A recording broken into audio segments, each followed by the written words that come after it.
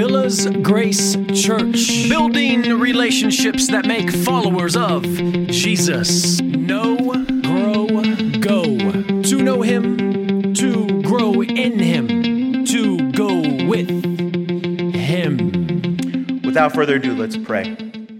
Dear Father in heaven, we love you and we praise you because you alone are the giver of all good things. Lord, the best gift that you ever gave us was your word so that we may grow to know you more. So Lord, let's just hear your truth this morning. We love you and we praise you in Jesus' name. Amen.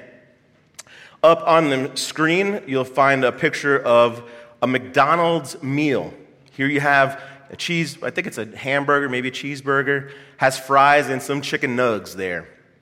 What they did was they kind of did a little science experiment. They left this plate sitting on a counter somewhere for 120 days just to see what would happen. So that's 4 months for those that you who are math challenged. There are so many preservatives in this food, you're not even going to believe what it looks like. So that was day 1. Here's day 50. So we see after 50 days, now think about that, 50 days of food sitting out, there's a little bit of mold. The chicken nuggets look a little less appetizing. The fries are starting to shrivel, but they haven't lost any really color or anything. Like I said, a little bit of mold, a little bit of this, a little bit of that. So let's look at day 120. Not really a lot of change. So 120 days, that's 4 months, this food's just been sitting out. Again, the color kind of still seems to be okay. It looks like maybe it's just a little dehydrated because, it's lack of moisture.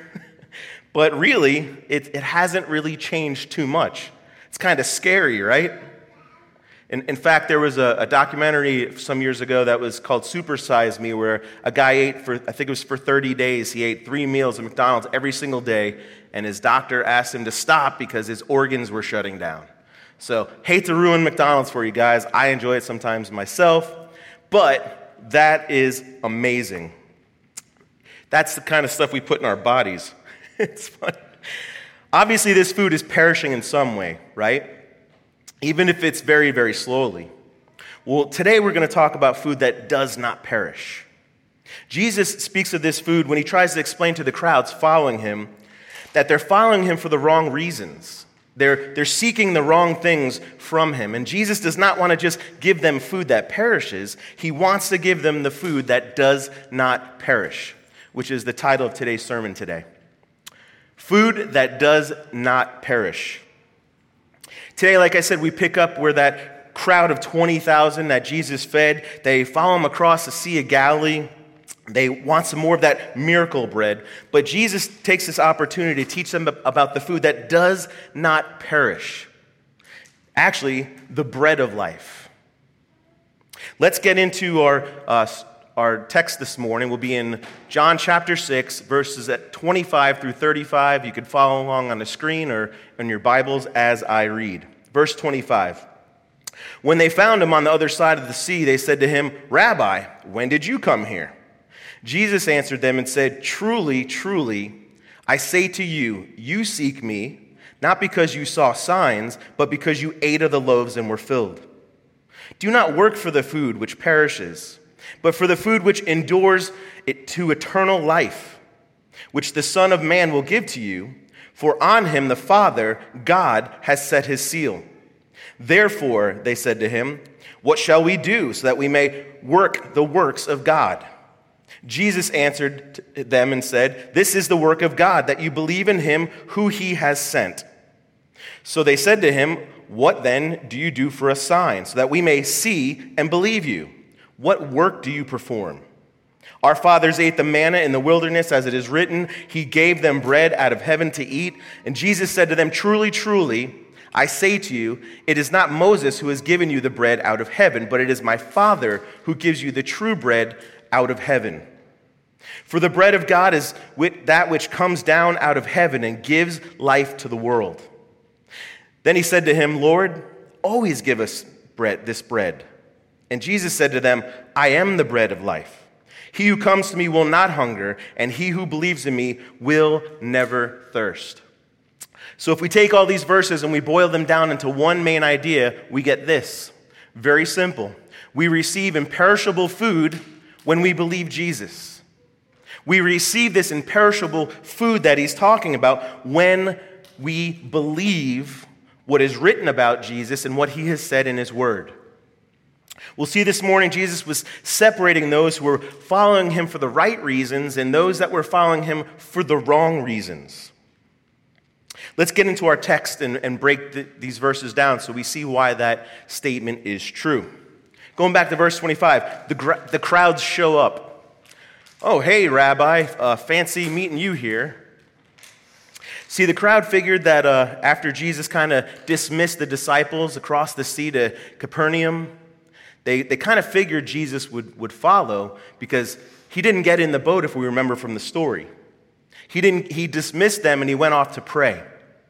And then Jesus, being Jesus, started to stroll across the sea, ran into his disciples and climbed into the boat. And that's where we're going to pick up, where they got to the other side. So the people get into their ships to go and catch up to Jesus and the disciples, hoping if they follow the disciples, they'll find Jesus there. When they arrive, though, they're a bit confused because, like I said, they didn't see Jesus get into a boat. So they kind of say, Rabbi, when did you come here? Like, fancy meeting you here. But Jesus knew. He knew the condition of their hearts. He knew what their motives were. So he says right there in verse 26, you seek me because I fed you, not because of the miraculous signs. He just immediately calls them out. You went all the way across the sea to follow me, to find me, because you want me to fill your bellies again. He's saying, you're not concerned with your spiritual lives or your eternity. See, there's been a lot of constant theme in these verses, in these chapters through John right now. If you remember, when Jesus fed them, they almost tried to he slipped away so they didn't take him and try to make him king. They wanted Jesus to be a physical king, one again that would fill their bellies and take care of them. And Jesus knew this. He just had previously fed them, and he slipped away right before they could king him. And they ended up following him across the sea, kind of like a band of groupies following a band. Verse 27, Jesus tries to redirect them. He says, listen, you're seeking me for something physical.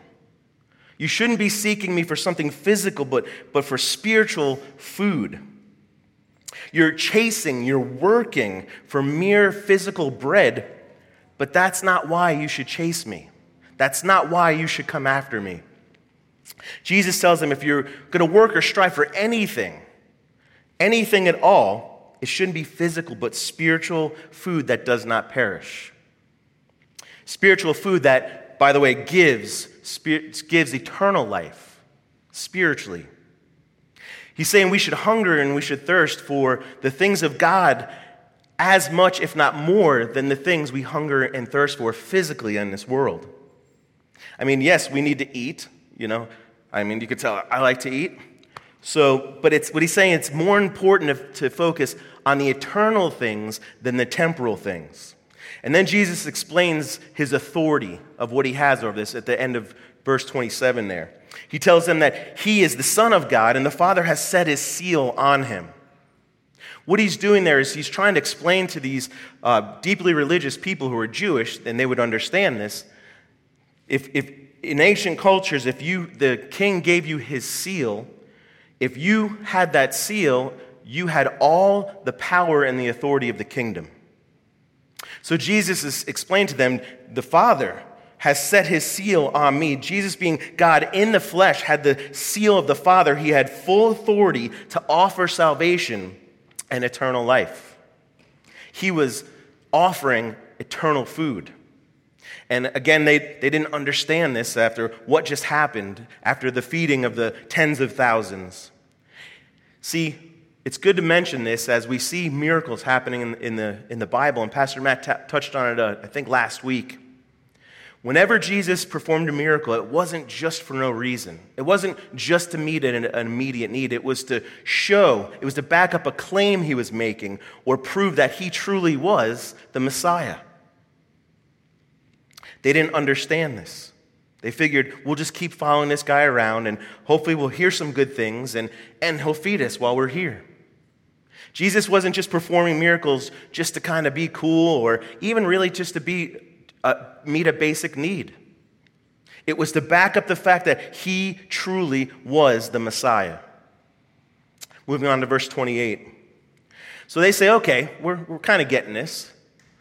If you have this spiritual bread, this bread that gives true life, what must we do to obtain this food? What works must we do? It's funny, that's what we do sometimes, right? We're like, okay, if I want something to God, obviously he wants something in return from me. He wants me to work for this. He wants me to do something that I can earn from him. They were so familiar with their works-based religion, they were missing the point. Jesus was offering this as a free gift. He answers there in verse 29. He says to them, this is the work of God. You ready? It's really a lot of work. It's hard. Believe in him who he has sent. Jesus simply says, here's the work. Believe in me. That's the work. Believe I'm sent from the Father to save you. Believe that when I tell you all you need is me, I will take care of the rest. Amen. That is the work of God. We are saved when we believe the words of Jesus. He says it right there. He takes all the mystery out of it. How do we get this? How do we get this eternal food? Easily. You believe in me and my words. Amen. Think about it. How powerful is the word of Jesus? Well, everything we see and everything we know was created by the words of his mouth. That's how powerful the words of Jesus are. Think about a God who can create an entire universe that we can't even number the stars in by the words of his mouth. And he's just telling you this morning, just believe in me. They had Jesus standing there right before them, and all he's saying is believe in him, trust his word, much like you all are sitting here today. It's not really any different. If you believe in the person of who Jesus is and the works that he did on the cross, like Mike says, we get to this early and often. We love to preach the gospel here. That's exactly what Jesus is saying to you this morning. If you believe in the person and works of Jesus, you will receive the word of God that sustains you and leads you to eternity. And that brings us to our first point. Salvation is not a work, but a belief. Salvation is not a work, it is a belief. The gift of salvation cannot be earned. Ephesians 2:8, for by grace you've been saved through faith, not of yourselves. It is a gift of God. The good works we do, now follow me because we should do good works. The good works we do flow out from our faith. It flows out from our faith. It's like James said, our works are a sign that we possess true faith. If you really have faith in Christ and you really believe in him, you'll follow his commandments, you will love him, and you will love others how he loves them. Those are the works. These Jews were so caught up in, like I said, a works-based religion. Follow the 500 or 600 commandments, follow the laws, and when you come up short, you have to make sacrifices. However, these sacrifices were mere temporary sacrifices. It was all temporary. Jesus, the Messiah, would be a permanent sacrifice for all who place their faith in him. It's simply given to those who believe Jesus is who he says he is and what his word says about him. This is the food that Jesus was telling them about. And Jesus told them they need not worry about this physical food that perishes, but the spiritual food that does not perish. I guess almost like McDonald's.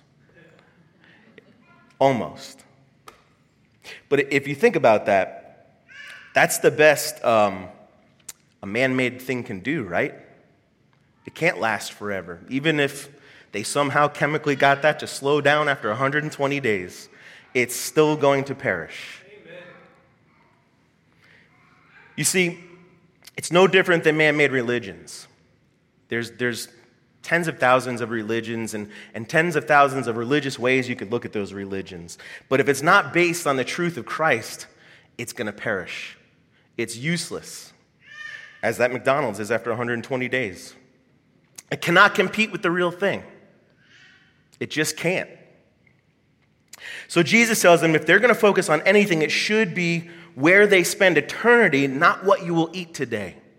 He's trying to get this crowd to understand that. It's this theme he just keeps hitting, and he just keeps hitting, and he just keeps hitting. It reminds us of our main idea this morning. We receive imperishable food when we believe Jesus. Okay, so this crowd's starting to get it, some of them, from the questions they're asking. So now they're saying, okay, so if we don't do the work, what kind of work do you do so that we may believe you? They're asking Jesus for a sign. They ask him, what kind of signs or works that you do that we may believe you? They say Moses fed the entire nation of Israel with manna from heaven. Again, they're still worried about their bellies. And now they're kind of almost, go ahead and move on to the next set of verses. So when they ask him for a sign, what kind of work do you perform? So they can start going into verse 31. Remember, Moses fed us with manna from heaven. So what can you do? Basically, they're kind of calling Jesus like a minor league miracle worker. Think about that. They're like, why should we believe you possess salvation? You only fed like 20,000 one time. Moses fed like basically the entire nation of Israel for almost 40 years. They're kind of calling Jesus out. There in verse 32, he says, Moses might have called manna out of heaven. By the way, it's from my father. It really wasn't about Moses. But it was still temporary. It was still temporary. Stop thinking about the temporary. You need the true bread from my Father, the true bread that lasts for eternity. Move on to verse 33, our final three verses. This is the only bread that gives true eternal life to the world. That's it. And now they're starting to come around, as you see there in verse 34. And then they said to him, okay, Lord. Oh, now he's Lord. Before he was just like some minor league prophet. Now he's Lord. Always give us this bread. So think about what they're asking. Can you always give this to us? Again, temporary. They're asking him, will you always do this for us? They don't understand it's a one-time deal. Jesus says, yes. But guess what? It's me. I'm the bread. He says right there in 35, I am the bread of life. This is the first of 7 I am statements that Jesus makes in the Gospel of John. If you're taking notes, I'm about to go through them right now. Verse 635, I am the bread of life. Chapter 8, verse 12, I am the light of the world. Chapter 10, 7 and 9, I am the door. Chapter 10, verses 11 and 14, I am the good shepherd. Chapter 11, verse 25, I am the resurrection and the life. And of course, 14:6, I am the way, the truth, and the life. Chapter 15, verses 1 and verse 5, I am the true vine. All of these I am statements come from John chapter 8, 58, when Jesus tells them, before Abraham was, I am. It is the great I am statement that Jesus told the Pharisees because he's making himself equal with God and saying, before anybody was, I was, because I am God. To which they understood that, and that's why they picked up stones to stone him to death. They knew what he was saying. But here he tells them in verse 35, I'm the true bread from heaven that the Father gives. It's me. I am him. Jesus is the true bread of eternal life. He's the true bread that leads to salvation. And those who come to him and place their faith in him will never hunger or thirst ever again, spiritually. Not as long as they rely on him and his works. This brings us to our second point. Jesus is the bread of God because his word gives life. Jesus is the bread of God because his word gives life.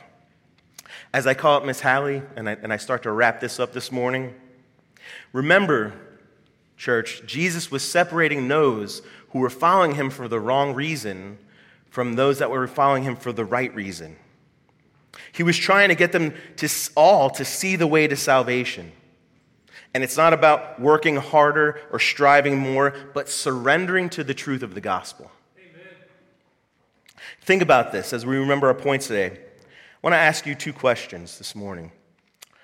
Are you trying to earn the free gift of eternal salvation? Are you trying to earn that this morning? Because if you are, it's impossible. You're not good enough, and I'm not good enough. Also, if you are a believer, why do you follow Jesus? What motivates you to follow Christ? Think about this as we review our points this morning. The first one was, salvation's not a work, but a belief. We don't follow Jesus to earn salvation. As he told the Jewish people, to receive the bread that does not perish, you don't work, you believe. You believe that Jesus is who he said he was and did the things he said he did. We have proof of faith when we desire to follow him. We follow Jesus because we know he's the only way to the Father, and we know that because he came down from heaven, lived a sinless life, and then gave his life as ransom for many. That's what motivates me, church. Listen to what Jesus said in Matthew 11, 28 through 30. He said, "Come to me who are weary and burdened, and I will give you rest. Take my yoke upon you and learn from me, for I am gentle and humble at heart, and you will find rest for your souls. For my yoke is easy and my burden is light." He was speaking to a group of people that were burnt out on religion. They were following false teachers that were breaking their backs with the law. He was telling them that true salvation is much easier and it's much lighter than the heavy burden of following the law. Because following the law is impossible, but following Jesus is not. And when we do that,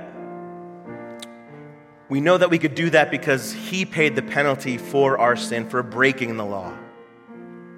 And when we believe these things, we understand the second point. Jesus is the bread of God because his word gives life. This symbolism of bread is because it's life-sustaining. And Jesus is that life-sustaining substance because he is. Because of his word. It's right there. Because of his word, he gives life. That is why he is the life-sustaining bread. Think again about the power of his word. Not only does that word get us through the difficulties of today, but also it gives us hope because we get to spend eternity with him in heaven. So remember, church, I asked you, why do you follow Jesus? Is it because what you feel like Jesus can do for you today? Or is it more focused on about what he can do for you and will do for you in eternity? Are you focused on the temporal or are you focused on the eternal? Is that the hope of the gospel that you are spreading to the world around you? Because that is the message this world needs to hear. All we must do is believe in Jesus, and we can receive eternity with him. If you believe in him, he will sustain you for eternity. And we remember our main point. We receive imperishable food when we believe Jesus. Let's pray. Dear Father, praise you that you have made a way for us to know you this morning. All we must do is believe in the true bread of life, your Son, Jesus. All we must do is believe who he is and believe in all he has done for us. This is the only way that we can receive the life-giving, life-sustaining bread for eternal life. Help us to proclaim this to the world. We pray this in Jesus' name. Amen. Thank you for joining us today. For more information, look us up on our website, www.villasgrace.com, or drop us a line via email, connect@villasgrace.com.